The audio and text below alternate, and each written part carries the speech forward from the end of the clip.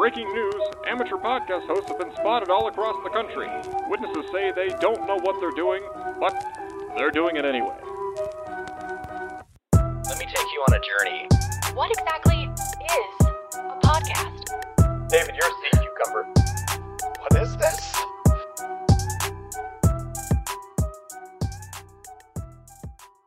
Yellow Mac Yak Mac the Young One's yours.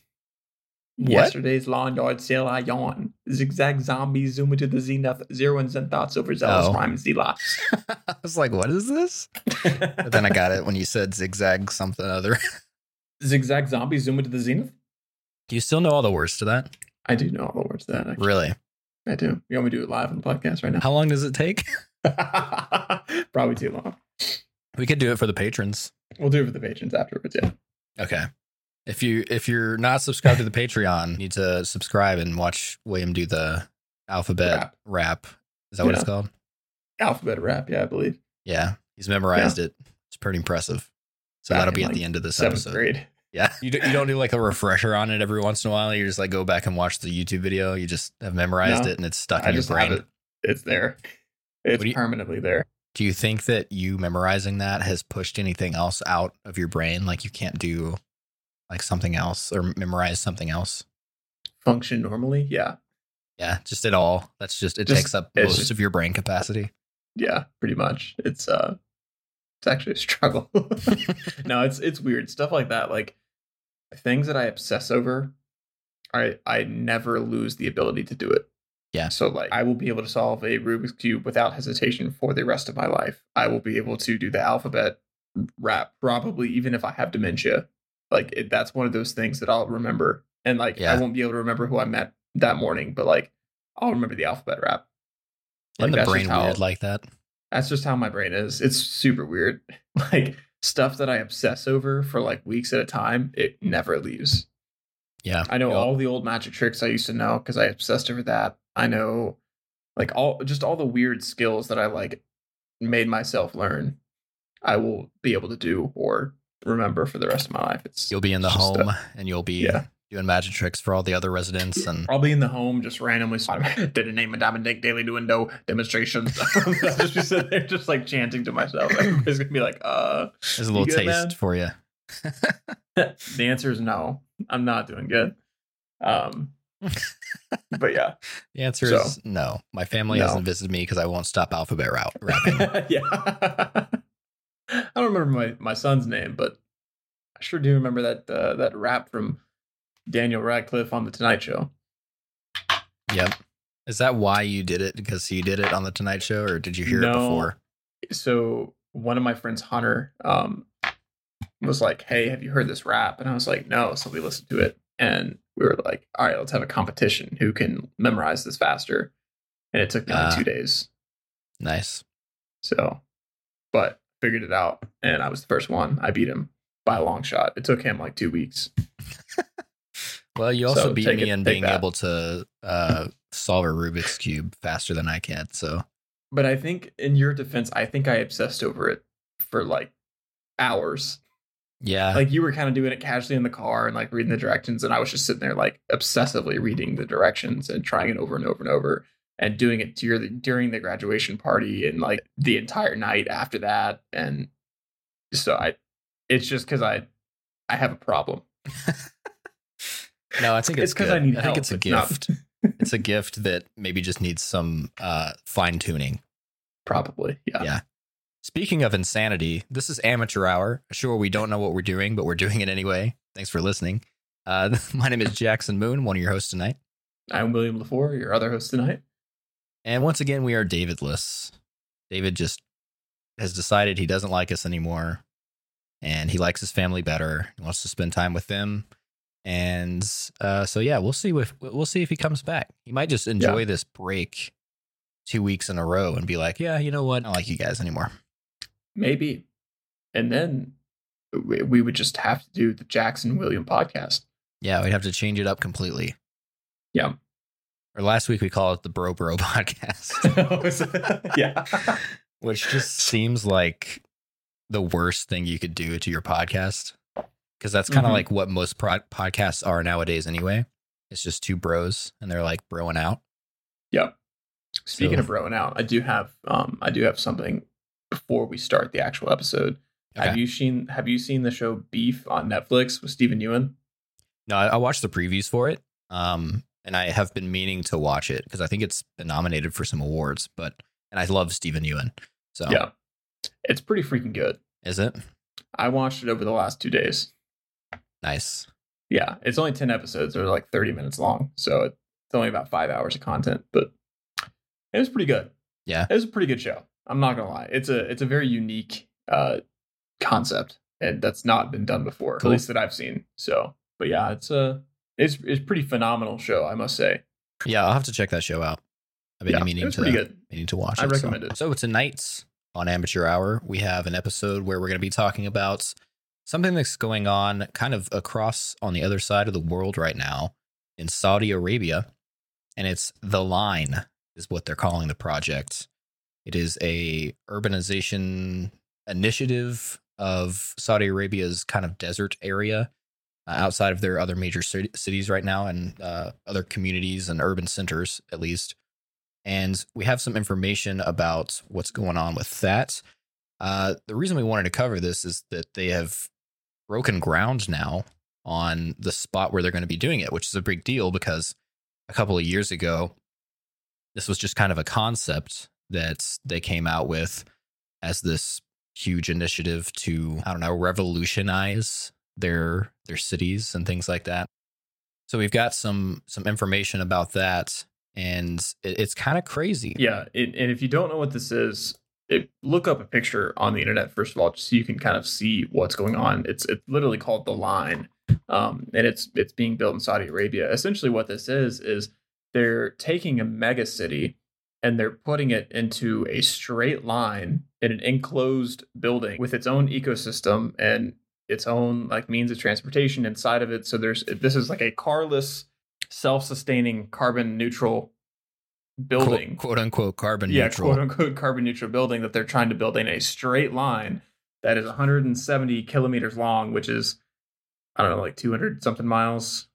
Yeah, it's 200 and no. So it'd be 106 miles long. Oh, Still a lot. yeah, that's still a very long, very, very long building. So, Yeah, and it's essentially buildings inside of this giant one building with mirrored sides. It's 500 meters high, supposed to be 200 meters wide. So it's a fantastical vision of this new future for Saudi Arabia. And I just want to go ahead and read. I've written up a summary of many different videos that I've watched and many different articles that I've read. That William and I kind of watched some videos together as well, kind of talking about this, got us interested in doing a actual episode on this. And so I just want to go ahead and read to give you guys a summary of what's going on in Saudi Arabia with this project. So Saudi Arabia has just shocked the world with a 170 kilometer long, 500 meter high linear city concept. It either represents the cutting edge of architecture or a grim dystopian future. The plans for this new kind of sci-fi like city called The Line will be north of the Red Sea with no cars, no streets, and zero carbon emissions, supposedly. It will be home to more than 9 million people and include robot maids, an artificial moon, flying cars, and more. nice. It makes me laugh just reading some of the things that they're An artificial moon. Yeah, which I want to get into because the way that it's designed does not seem like an artificial moon would make any sense in this particular spot, but we'll get into that. So Saudi Arabia has been attempting to rebrand itself on the world stage, building pie-in-the-sky mega projects. Real estate is a big component of this plan. A linear city of this sort would consist of 2 enormous buildings connected by a high-speed rail line. End to end they're proposing would be a 20-minute train ride, which is crazy, and would have homes, public parks, schools, offices, all laid on top of each other, including not only just parks, but like public spaces and things like that for residents to enjoy. The budget for this, they're proposing, is about $500 billion. Which is not a lot. I don't feel like. Not really when you see the grand scale of what they're proposing in the concept art. and all of the technology that would go into this for sure. And this is kind of Saudi Arabia's reaction. Saudi Arabia. Cool little nickname there. This is Arabia's Saudi A's reaction to the perception that today's global cities are not designed with people in mind. However, linear cities are actually the epitome of urban design concepts that came out of the Industrial Revolution. So there are examples of architects and city planners, etc., groups of people that do this kind of thing, coming out with designs of this sort as early as the late 1800s. There are concept designs for things like this in Madrid, for instance. One of the things that I saw, I didn't research it a lot, just because it was just one of the examples that was given in one of the articles. But Madrid actually did this. They have this particular strip of road in the middle of Madrid that was, I don't remember the name of the idea or the concept or the project, but they did do it. However, after they did it, all that happened was they built off of that strip into what is Greater Madrid now. So nice. They did technically do it. It just became the center of the city. Yeah, this is a weird concept to me. And when I first saw it, I didn't think it was real. Like, I thought it was really more of like a publicity stunt. Yeah. And then when I saw the other day that they had broken ground on it, I was like, wait, hold on. And I believe we watched on one of the videos, I think it was one of the ones we watched together, where Saudi Arabia, and I didn't know this, but thinking about it now, it makes sense. But like, Saudi Arabia is about to lose a lot of money because Saudi Arabia, almost all of their income for the country is through oil. And there's a huge push in a lot of different countries to completely stop the use of oil and go all electric and, renewable energy. So like, there's this giant economy that's about to have no source of income from the major, the major not suppliers. I mean, they are a major supplier of. Well, I'm saying like they're about to have no income from the major, like, what's the buyers. Word I'm thinking? Yeah. Yes. Cut that out. Cut out me being stupid there for a second. 90% of Saudi Arabia's exports. Why am I having such a hard time saying Saudi Arabia? 90% of this country's exports is oil. So like a lot of our oil even comes from this part of the country. So it's just like William said, the figures that we saw in this video kind of paint a picture of Saudi Arabia's in trouble if electric cars and things like that start getting into the mainstream, which they definitely are. We have many, many companies starting to go that way. The usefulness and the demand for oil, that is their major export, is going to go down drastically. And so Saudi Arabia has to do something to kind of combat that and keep all the money they have. Because if you don't know, you should look up like the lifestyle of people that live in Saudi Arabia, because it's honestly flabbergasting, like the money and the extravagance that they have over there. It's nuts. It's like a country full of rich people. Yeah, it's just like Lambos abandoned on the side of the road kind of stuff. Yeah. The homeless people have Lambos. Yeah. Like, and people, so like they make almost $200 billion a year from oil. And they've been doing this for years, and they've been the main supplier of oil for years. Saudi Arabia has crap loads of money that they don't know what to do with. And so they see that like eventually they're not going to be selling as much oil because there's all these countries that are trying to go like no oil. So they're trying to like diversify and find some other source of income. So their solution is like all these mega projects to try to increase tourism. And that's going to be hard for them to do because it's hard to get people to just come visit Saudi Arabia for stuff. Like, they've got a lot of oil, but man, it's not a great part of the world. I'm not going to lie. Like, there's not a whole lot of tourism to the Middle East in that area. And for them to try to make up $160-something billion every year, which is what they're making from oil, like, that's going to be a tough feat. And I don't know, like the line, it looks pretty cool. But is that really something that, you'd go visit more than once, Like, is that really going to attract the tourism that they're thinking? Yeah, I don't think a lot of people think of, hey, we have, X amount of money to go on vacation. Where should we go? Oh, let's go to the Middle East, to Saudi Arabia. Yeah. So that's a good point. Like, it's not a major tourist attraction right now. Yeah. And they're trying to change it. So I get that. Like, but yeah, but I feel like start with Disney World or something. Sure. But even the fact, even if they had a Disney World there, the politics and like the human rights stuff over in the Middle East is the big thing. Like, if you go into Saudi Arabia, which is hard to do in the first place, especially like as an American, it would be a difficult thing to just like go on vacation there. And then could you leave? You know what I mean? Like, there's a lot of other things to consider. Again? Yeah, there's a lot of other things to be considered when you're thinking about tourism. And I don't know that I want to go see this mega city is top of the list when you're thinking about this kind of thing. As William mentioned, there's more than one project. The line is not the only thing that they're developing right now and throwing these billions and trillions of dollars at. There's also 2 other projects that are under the NEOM project umbrella, I guess you could say. One of them is called Oxagon, and it's a coastal city that looks like an octagon that's just kind of on the coast of Saudi Arabia and is another tourist destination that you can go and visit that seems very utopian in the photos and the concept art.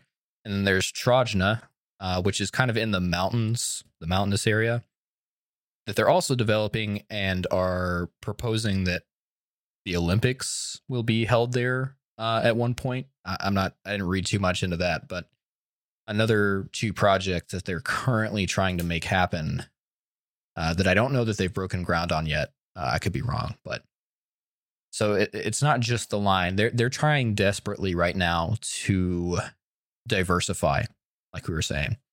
Yeah. So the line, essentially, what they're trying to do is they're making the vertical city, a linear city that's supposed to fit like 9 million people. And I'm not really sure if they're wanting to make this like a permanent residency sort of thing, or if this is just like basically a tourist vacation spot.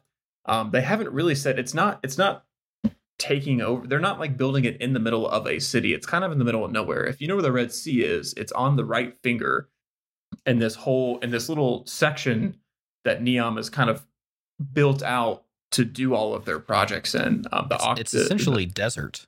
I mean, it is a desert. It is. It's the desert. It's right in between Egypt and Jordan. So right in that area there, if you know where the Red Sea is. But it's interesting because they are trying to do a lot of cool stuff with it. So there's vertically layered homes. So we said it's 500 meters tall, which is taller than the Empire State Building. So this is this 100-mile long building that's taller than the Empire State Building, that's got vertically layered homes, offices, public parks, and public schools. There's a year-round climate control of all the indoor and outdoor spaces. There's that, like Jackson said, the high-speed rail, which I've got some thoughts on. Yeah, me too. But what they're saying is it's going to be a 5-minute walk to like every amenity you would possibly need. So it's not like you have to take the train all the way to the end to get the groceries. Like, there's a store to get your groceries within a 5-minute walk. And then accessibility to parks and natural elements within a 2-minute walk, which is crazy. So they're just going to have random fields. Yeah, it'd have to be. They'd have to just place them everywhere. Yeah. Like parks every 2-minute walk. Yeah. For wherever the residents are going to be. Yeah, the layout is a big question that I have. It's got to be cramped. Like, even though it is 100 miles long, it's got to be a cramped space. Well, let's talk about this. 9 million people in a 200 meter by 170 kilometer line. Okay. Yeah. The current population of New York City is 8.4 million people. So imagine cramming everybody that lives in New York City in there and then adding another 500,000 people into that space. So that's 10,000 people per mile. Oh, that's a lot. That's still a lot. That's a lot of people crammed in there. Now, I'm hoping that they're thinking like maximum capacity is 9 million. So like, people say like the fire codes in buildings, like this building could fit 200 people, but like it's never going to have, or it shouldn't have 200 people, but it's saying that's the most you could put in there. I'm hoping that's the most they could possibly put in there, because that's a lot of people. 10,000 people per mile. That's a lot of, that's not a lot of room. Yeah. Especially if you're cramped in that small space. For reference, since we're using New York City, since it's the closest we can kind of find, the population density per square mile in New York City is 26,000 people per square mile. And that's a square mile too. Yes. Yeah. Okay. Well, maybe that's not as bad. That's like half. It still seems like a lot. Yeah. It seems like a whole lot. It seems like you would be walking to your favorite 2-minute walk park and see like 10,000 other people there. Yeah, exactly. Like on the weekends, you're trying to go to your favorite grocery store in the line, and you're just like running up against people like you would in the subway in New York City. Yeah. Like shoulder to shoulder. Yeah. It's like your favorite green space is going to have at least 5,000 other people that have that as their dedicated green space as well. Mm-hmm. So on a Saturday, that's going to be a busy green space. You're not going to be able to do a whole lot. I mean, you can't play a game. You definitely can't throw a Frisbee because you'd hit the wall. Yeah. But I mean, now you could fit a football field in the width of it. That is true. That's a pretty decent. Technically, it's fair without stands. So you could possibly, depending on how they design the layout, maybe throw a Frisbee. But again, how many other people are throwing Frisbees in that green space? It's true. So unless I don't know what Saudi Arabia's laws on Frisbees are, but that's true. They could have a no Frisbee allowed sign in the green space in the line. Do you think this is going to happen? I mean, do you think they're actually going to build this? Well, I mean, we talked about this at the beginning. They've already broken ground for this, but the issues that we're seeing, that we're already talking about, are issues that experts have already kind of talked about and assessed. So I do have a list here of that I just titled "Why It Might Fail." First of all, the $500 billion price tag on this seems like an undervaluation, something of this scale. Experts that have weighed in on this have actually said it's going to be closer to $1 trillion to actually do everything they're wanting to implement in this space. Which again, that does not seem like a whole lot for this. Yeah, I think that's still undervaluating these dreams that they're having. Well, not to mention technology that isn't possible yet. Exactly. I think you're going to get to later too. Yeah. Well, let's just go ahead and talk about it. I mean, there are some technologies that don't exist that are huge roadblocks for a project like this. First of all, we talked about the rail system, the train that they're wanting to build. And in the pictures and the concept arts that I've seen, it looks like they're going to have like 3 different layers of sections in this line. So very bottom layer, which will technically be underground, supposedly, is going to be your rail system. And then right on top of that will be like your residential and your park areas. Then at the top, it'll be the second layer will be like the residential and employment stuff, like office buildings, things like that. And then your top layer will be your green spaces, parks, etc. Maybe grocery shops and amenities there as well. And when it comes to the rail system, we're going to put this in miles per hour instead of kilometers per hour, just because we're Americans. Thank you. But so traveling 106 miles in 20 minutes is what they're saying end to end, what this rail system will do, so that you're no longer than 20 minutes away from anything you want in this line area. You would have to reach a speed of 318 miles per hour to do 106 miles in 20 minutes end to end. The fastest example of something even remotely close to this that we have is Virgin's Hyperloop, which is their underground rail system they're developing.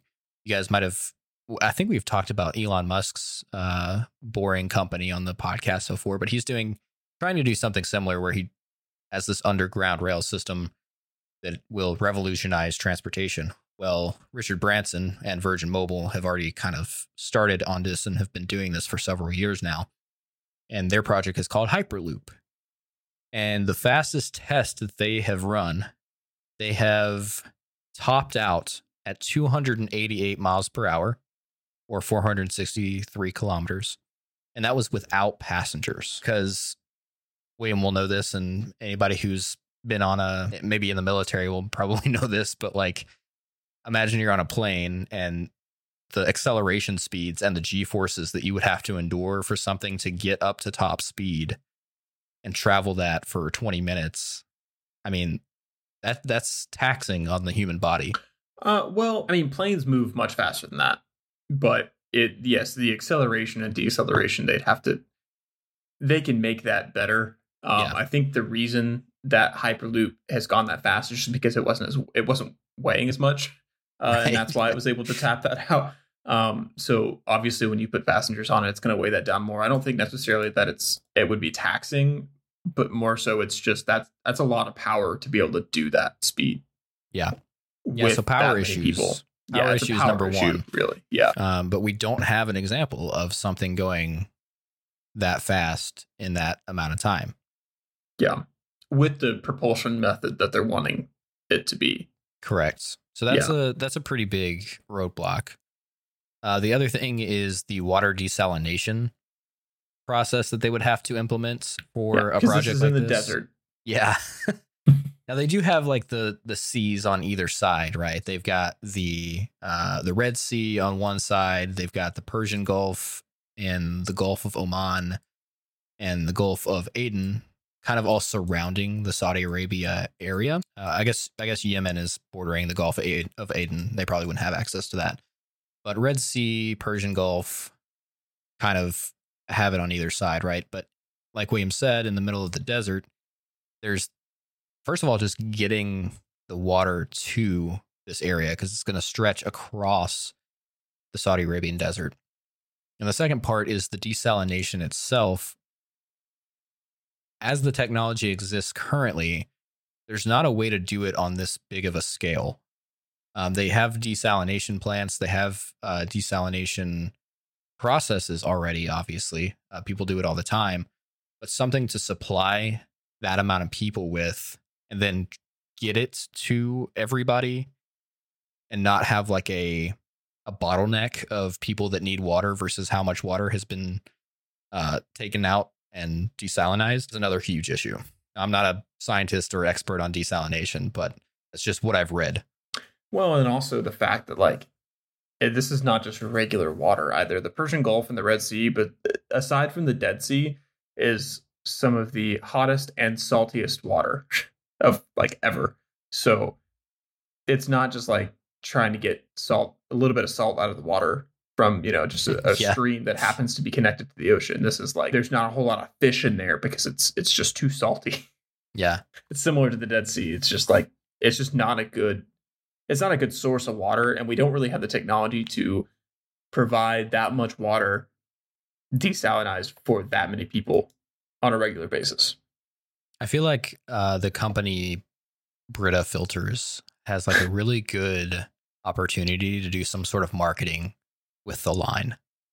They can make like their own the line of Brita Filters or desalinize your tap water. What?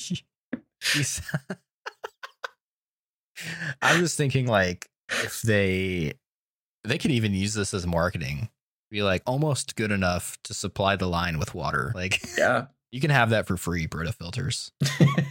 No. Come up with a really good. They're a multi-billion-dollar corporation. They don't get things for free. That's right. Never mind. You can pay us for that, but I can come up with some really good like taglines for you if you want to take that. Just send the check to info@amateurhourpod.com. We'll send trying to give things away box for free to a giant corporation. What's wrong with you? Yeah, so there's a lot of stuff which it just doesn't seem possible. This thing is straight out of science fiction, and like the train, the questions I had about it were like, okay, New York City it's not in a straight line, right? So they have a grid pattern for their subways. Like the subways can move up like around the city. It's not just in a straight line. But imagine how many trains they're going to have to be able to transport 9 million people. Obviously not all at the same time, right? Like not every single person's going to be on the train at the same time, but enough to like satisfy the requirement. I am having such a hard time talking tonight. Like the infrastructure requirements for. Yes. So they're going to have enough trains to be able to transport a city of 9 million people in a straight line, though. So this isn't broken up and this isn't spread out. Like it's all in the same area. So like how many trains are they going to have? How many stations are they going to have to build? Like how many minutes are you going to have to walk to get to a station if you're like dead center between two of them? Yeah. How many times are they going to have to stop? Are they going to have multiple sections? Like, are you actually going to be able to go from one end to the other? Or are you going to have to like get out like a quarter of the way and get on another one that's going to take you the other quarter of the way? You know, that's how I imagine it's probably going to go. But that's a good point, like, because what if you don't want to go to the other ends? Yeah. Like you have to go somewhere in the middle. Do you decide, oh, I'm just going to walk? But then if you have multiple stations and multiple stops, then you have the other added issue of the acceleration and the power that would require to get back up to speed to reach that 20-minute mark. Like, there's a lot of issues with that. There's just a lot of technical. It seems like we're nitpicking here, but like that's like it's just being technical with it. Like, and how many stairs do you have to walk down to get to the train station? Exactly. That's really what I want to know. Am I going to get my steps in, or am I going to have to do other things? Because I'm definitely not walking 106 miles. And do you put your indoor walk on your Apple Watch, or you put your outdoor walk on? That's a good question. When you're walking the stairs in the line. If you're in a green space, your outdoor walk on. Man, these are the real hidden questions right now. This is why we have a podcast. Are they all indoor workouts? Like if you go to if you're working out on the green space, is it an outdoor workout?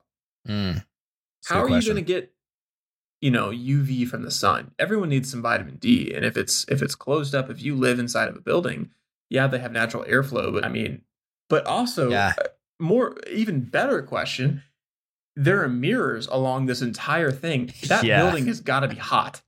Yeah, that's the other thing, is this is in the middle of the desert, first of all, and then the mirrors on the outside will help reflect like some of the sunlight and probably will reflect a lot of the heat as well. But then you got to think about like, it's still going to be warm in there. Like what's the air condition kind of situation inside the line? Is there going to be some sort of airflow from the second layer up to the third layer where all the green space is that supplies the plants with the oxygen? And like, is the top opened? What's going to happen when it rains? Like there's so many questions I have about the environment and like just weather. I know it doesn't rain a lot in the desert. I don't know how many inches of rainfall they get per year or anything like that. But if they're making green spaces, those plants are going to need light and they're going to need water, which will add to the desalination process and issues that they're having. Yeah, if anything, I didn't even think about that. Like, not only do they have to have enough water for people to drink, but all of the green spaces that are in a 2-minute walk of every single person there that are also going to need water. They can't have salt water unless they just put turf down. It's going to be fake grass. Fake grass. That's how they meet the 500 fake billion. Fake trees. They're all made of paper mache. And then you have a huge fire hazard. Yeah, that's fair. No, trees are expensive.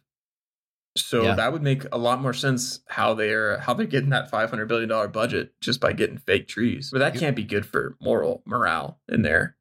Yeah, you wouldn't think. I wouldn't think. No, I have seen. So I did see the airflow thing. They are, and I'm not finding it now, but I know for a fact I've seen a picture of it, unless it's like one of those Mandela effect things. Something about circulating the airflow through all the layers. Just like you were saying. So like, okay, that must be where I got that. Somehow there's some natural airflow that goes through everything. Some way, somehow. Again, I cannot find the picture the diagram of it for the life of me right now, but I know I've seen it. That's okay. I believe you because I'm pretty sure I saw the same thing, and that's why I said that. Okay. So you mentioned the mirrored outside. While we're talking about that, that's another issue that people have brought up. Experts have talked about how disruptive that will be to the natural habitat. Now, there are animals in this desert, and the way that this line is going to be stretching end to end, it's going to be like almost coast to coast, as far as I can tell. And this is going to mess with the migration patterns of many species, not only land animals, but when you talk about avian birds, imagine you're a bird and you're just like flying your regular migration pattern. This building is going to be taller than the Empire State Building. A lot of birds are not going to just fly over that, especially if there's a mirrored surface, because they're like, oh, look, it's just more desert. And then you're going to be having birds just hit the side of that thing like nobody's business, just killing birds over and over again. Well, imagine the field day that Windex is going to have. Yeah, it is like those Windex commercials. Yeah. The crows keep flying into the back door. They are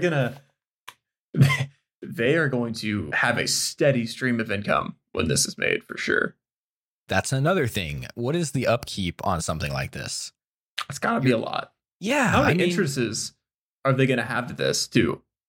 I don't know how they're handling the entrance thing.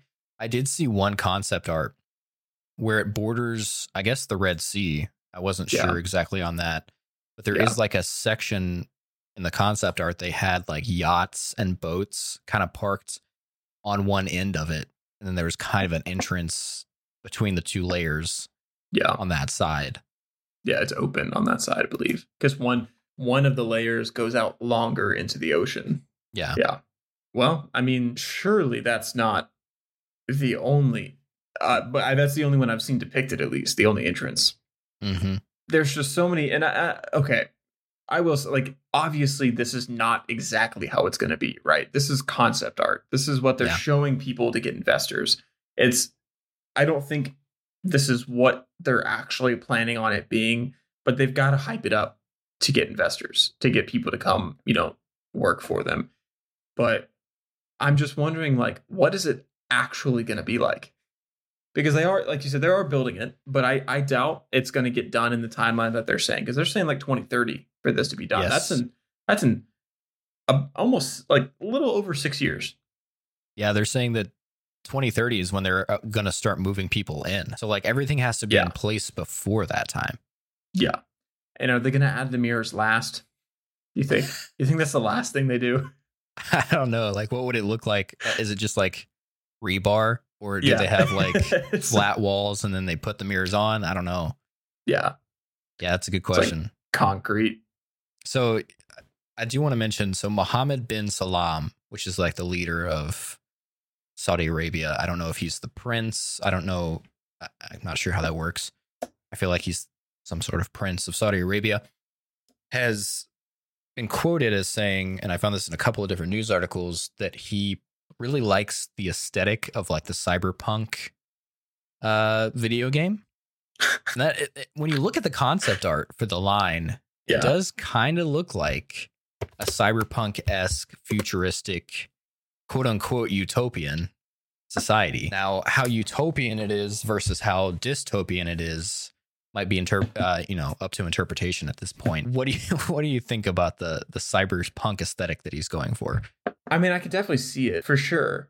A little weird that we're basing this giant mega project for billions of dollars based off of a video game. I don't know that it was based on that, but I know he was quoted as saying that he liked the aesthetic. Yeah, I mean, it's cool. Whatever, make it futuristic. I mean, it's this giant project. Might as well make it as cool as you can.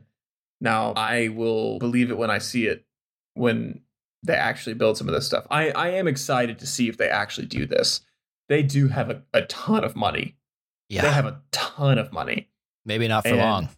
Not for long, yeah. This is taking up a large portion of it for sure. But if they can actually do even close to this, it would be very cool. I would like to go visit it if it happens. The only problem is it's going to be hard to visit it, and don't really have any desire to go to Saudi Arabia. There's not a lot of good things going on there, and in fact, there's a lot of bad things that's going on.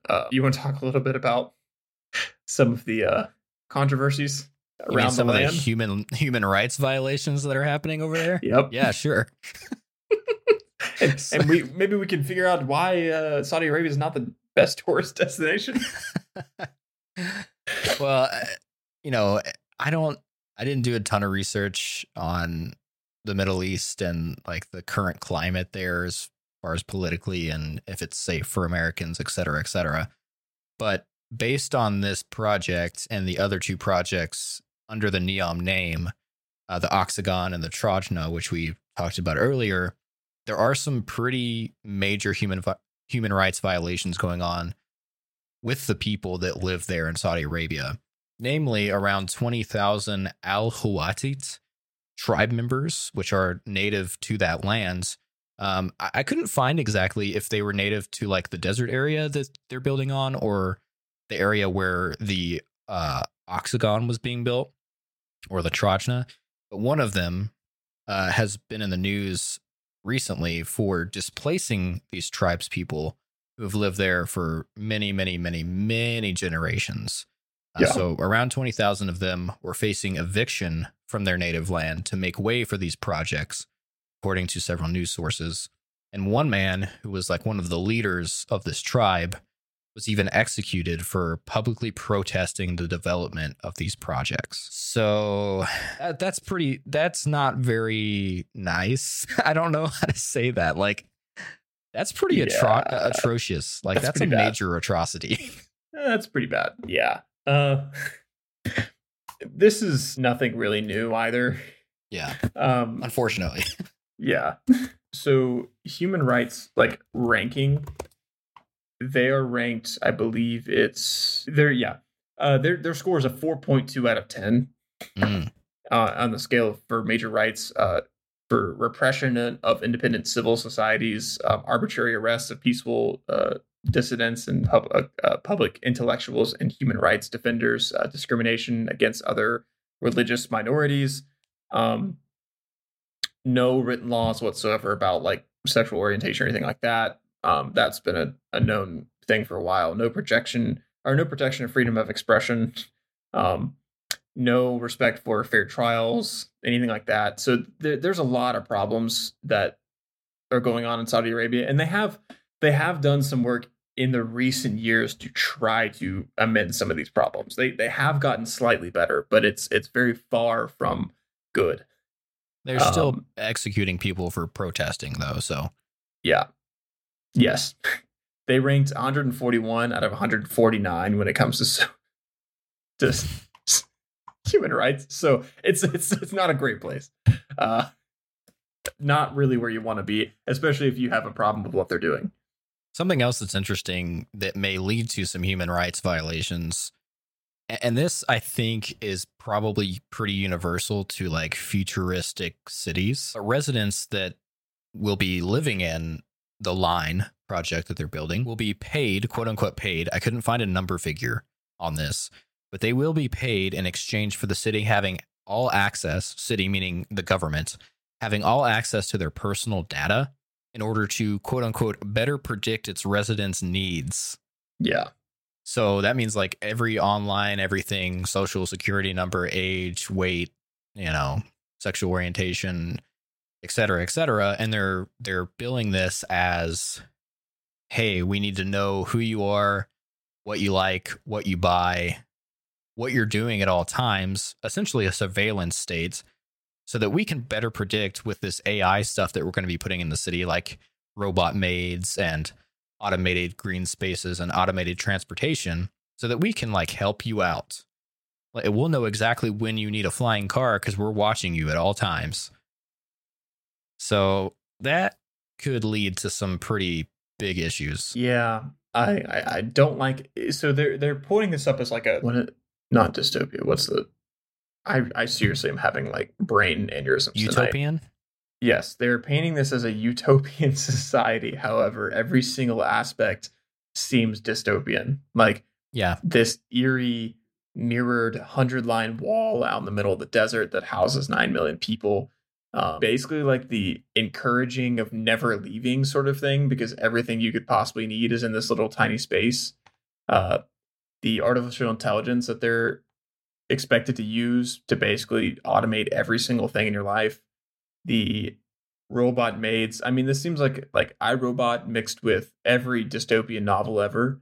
Yeah. Like watching everything you do. Yeah. It doesn't seem great. And the fact that the government that ranks 141 out of 149 on human rights violations, like, is the one in charge of it. Like, the Department of State says right now, reconsider travel to Saudi Arabia due to the threat of missile and drone attacks on civilians' facilities. So that's just not really the place that I would like to go. And imagine definitely not having, the place I'd like to live. Imagine having a target that's 170 kilometers wide that you could drop a missile on. Right? Yeah. It won't be hard to find, but maybe that's why they're putting the mirrors on the side. It'll be harder to find it. Oh, yeah. Like, it's like a cloaking mechanism for the radar. Yeah. Yeah. Definitely not a giant heat-seeking missile point. Wow, there's a 170 mile long heat signature in the desert. I wonder what that could be. That's crazy. One of the other things I wanted to mention, you talked about like a self-contained kind of thing with the architecture and the utopia. There was, back in the 70s, a group called Super Studio who did a kind of like an art project, essentially, is what it was, regarding architecture and futuristic architecture. And it was called The Continuous Monument. And it was dreamed up in 1969, and it's a critical warning against the relentless urbanization of the planet. It is part endless office block and part minimalist land art. And if you just search up Super Studios Continuous Monument, there's some really good like articles and pictures that you can see of this project that this super group did. And it's pretty cool to see. I mean, it as a concept, as a work of art, it's a very neat thing to observe. However, it seems like some people saw this piece of artwork and warning as like, oh, this would be really cool to do something like this, and kind of gathered inspiration for linear cities rather than heeding the warning that the actual artists and architects were telling people that this is not a good idea. It's architecture taking over nature, essentially, is what it is. Well, it's a very similar concept to when Metaverse changed their name to Metaverse, and like the Metaverse is like this dystopian society in this book that was made in like the 80s or 90s, and they're like, oh, that's a great idea. Like, they took this artwork and were like, oh, this looks awesome, we should do that. And it's the same thing. It's like, it's based off of a company that literally said that this would be a dystopian society. There's one picture in particular when you look up the Continuous Monument where there's a man on a boat coming towards this. That's the best one. Yeah. And it's just this giant city that's encased in this glass. And I mean, that literally looks exactly like what the line is, except it's mirrors instead of glass. But yeah, I don't know. There's a lot of things that point to this shouldn't be a thing. Like, why is this necessary? What are they trying to accomplish here? I think they're trying to accomplish sustainability and in a compact way. Yeah. And we talked about the carbon neutrality earlier. I wanted to put a couple of figures out there since we spoke about it. The actual experts that have studied this, maybe once it's built, it'll be quote unquote carbon neutral if they can actually get the technology to make the city run efficiently how they think it's going to. But experts are saying that 1 billion tons of carbon emissions will be produced just from the construction alone of the line. And that's equivalent to over 4 years of the UK's total emissions. So 4 years of the United Kingdom putting out emissions is the same as the 1.8 billion they're thinking it's going to cost to construct this. To be fair, though, UK is not very big. That's true. However, I think it speaks to the lack of carbon neutrality that they're touting. Now, whether or not it will be carbon neutral once it's completed, that is yet to be seen. But that also hinges on, are they going to have the technology to make this place run? 1.8 billion. I mean, that's less than 1 year in the US. So, I mean, that's not a whole lot. I feel like they kind of, that article, whoever made that must be from the UK, because no one else finds the UK relevant when it comes to anything, really. UK doesn't matter. What are y'all talking about the UK for? Yeah, they lost the war. They don't matter. How do you go from owning 90% of the world to almost nothing in like a few hundred years? That's pretty bad. Really angering our UK listeners right now. Yeah, all three of them. All three of them. Hurts, ain't it? Hey, Pip, that's a lot of emissions, eh?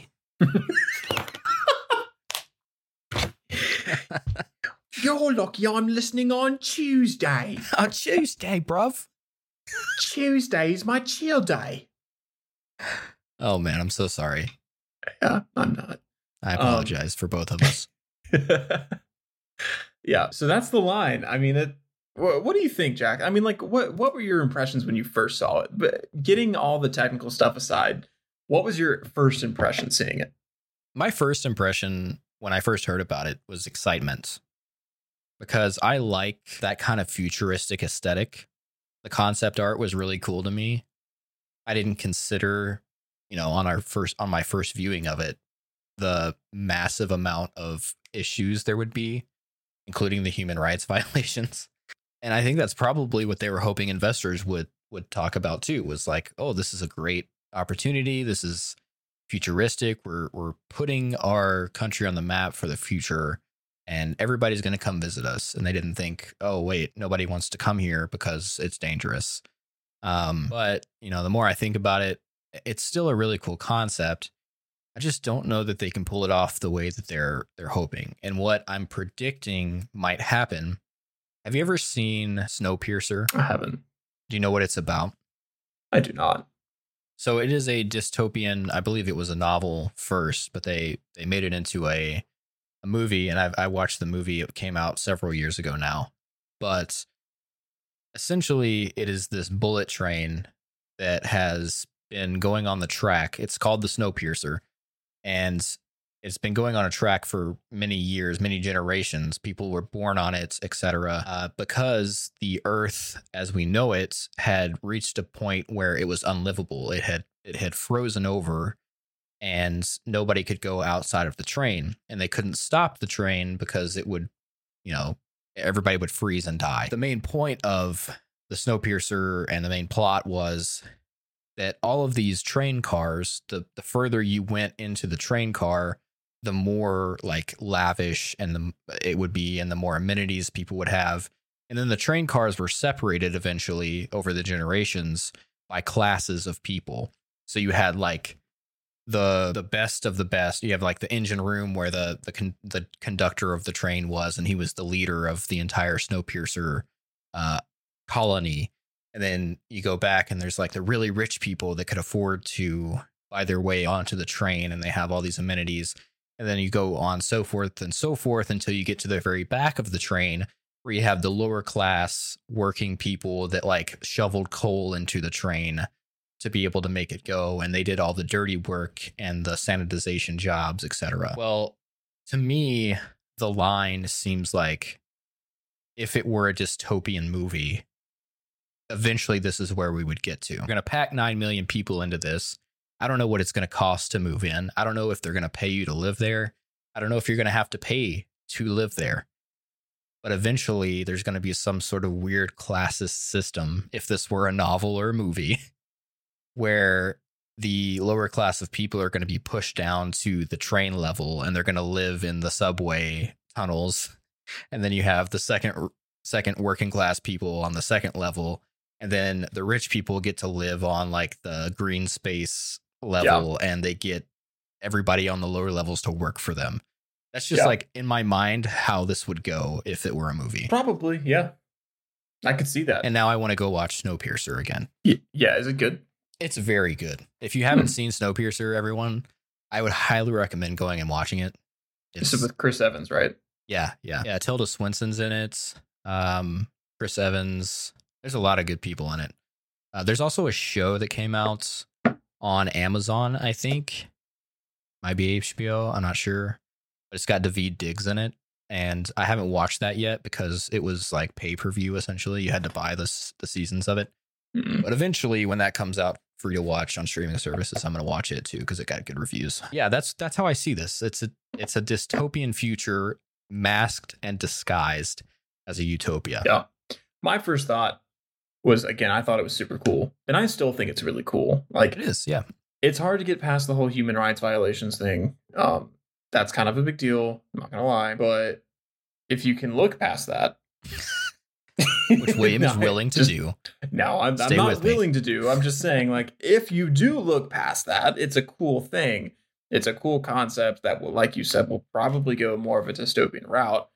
But it is a cool concept. Like, it is very futuristic. I'm all for like futuristic things. I'm all for the making of like flying taxis and, you know, flying cars, which I think will be a disaster and will probably never be how we envision it in our heads, because there's just so many things that go into that people don't understand. But like, I'm all for those sort of things. I think it's super cool. Like, the move to more science fiction type technology is amazing, and I will always push for that. However, I don't think it's going to work like we think it is. And this concept, this line, is definitely not going to look like what the concept drawings look like, because that's just not how our society is yet. Like, in a few hundred years, maybe that's what things will look like. But right now, that's just not what things look like. And I think it would be too much of a change for people to be okay with right now. Like, we have to slowly get there. You can't just force the futuristic stuff on us. Like, you have to let people evolve to that. And I think that would just be too much of a change, even if they were able to get it to look like that, you know, and have that kind of technology. You see what I'm saying? Like, yeah, I don't feel like people would warm up to that as easily as they think. Yeah, that's the other thing we really didn't talk about, is convincing people, 9 million people, maybe total, to actually live here and shop here and send their kids to school here, to, you know, work in office buildings in the line, do their grocery shopping, et cetera, just live their everyday lives inside of this space. Yeah. I wonder how many people there in Saudi Arabia are like super stoked to see this concept come to life, and what people are saying, you know, what are our leaders doing, and can't say anything about it because they don't have the voice to do so. Yeah. What do you think is going to happen in 2030 if they do actually like get this done and people resist and don't move in? Like, or even worse, maybe the electric car stuff in the next 6 years ramps up enough to kind of take over and push out half the market of diesel and fuel, gasoline powered cars, and Saudi Arabia loses half of their worth and half of their income. And this is another unfinished project on their report card, which they have many of, by the way, we didn't get into. Yeah. What happens to Saudi Arabia when they put all of this money into this project and projects like these, and they just go bankrupt? Like, what happens? Yeah. I don't see this project lasting long. Yeah. I don't think it's going to happen. Like you said, I mean, they are going to be, the reason they're doing this is they know they're going to lose money. Now, I don't think they're going to go bankrupt over this, but I don't think they're going to finish it. I think they're going to get, you know, a good chunk of it at least started, and then be like, maybe we should scrap this. But that's just my prediction. I think it'd be cool if they finished it, but I don't see it happening. Yeah. But what do I know? I mean, I'm not the project manager for it. I'm not Saudi Arabia. Oh, you're not?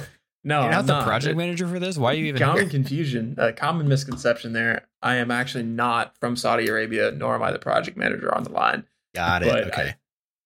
So I could be completely wrong, but I just don't, I just don't see it happening. It's too futuristic. It's like when they released that concept for the nuclear powered plane cruise ship that never has to come back down. And if you've never seen the pictures of that, it's actually insane. But I've never even heard of that. It will never happen. It's a nuclear powered cruise ship that is an airplane. But like, again, that will never happen. That's weird.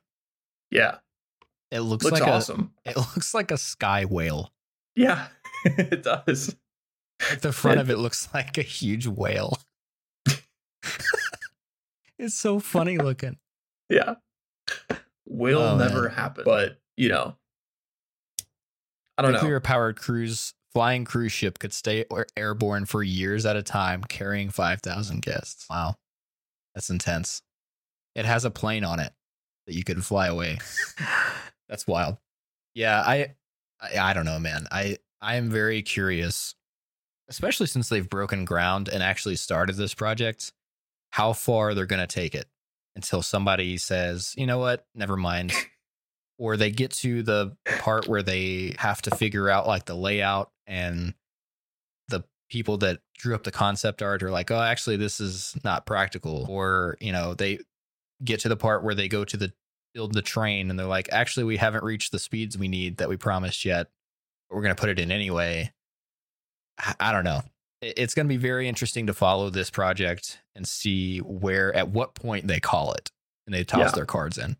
Or is this going to be like a fire festival sort of thing where like everything's kind of built up and there is most of the things that they promised, but it's just like not quite what you paid for. Like, all the grocery stores have cheese sandwiches instead of real food. So I was literally about to say, it's not gourmet food, it's cheese sandwiches, but they still have food, you know? It's it's not a bullet train, but it is a Tesla going through a tunnel, but on a it's track. Still transportation. Yeah. Only one at a time, though, please. Yeah. Yeah. Oh, man. It'd be interesting to see. Like I said, we've got 6 years. You know, I'm sure in about 5 years, we should do an update, figure out what's going on. Do another episode on it. Maybe we'll start, if there's any major updates, we'll start including them in some of our news episodes. Because this is going to be a very interesting thing to see develop. Yeah, for sure. Well, if you have any thoughts on the line or Saudi Arabia's new projects or the future in general, or ideas for this podcast on episodes that we could do, you can email us. info@amateurhourpod.com is our email address.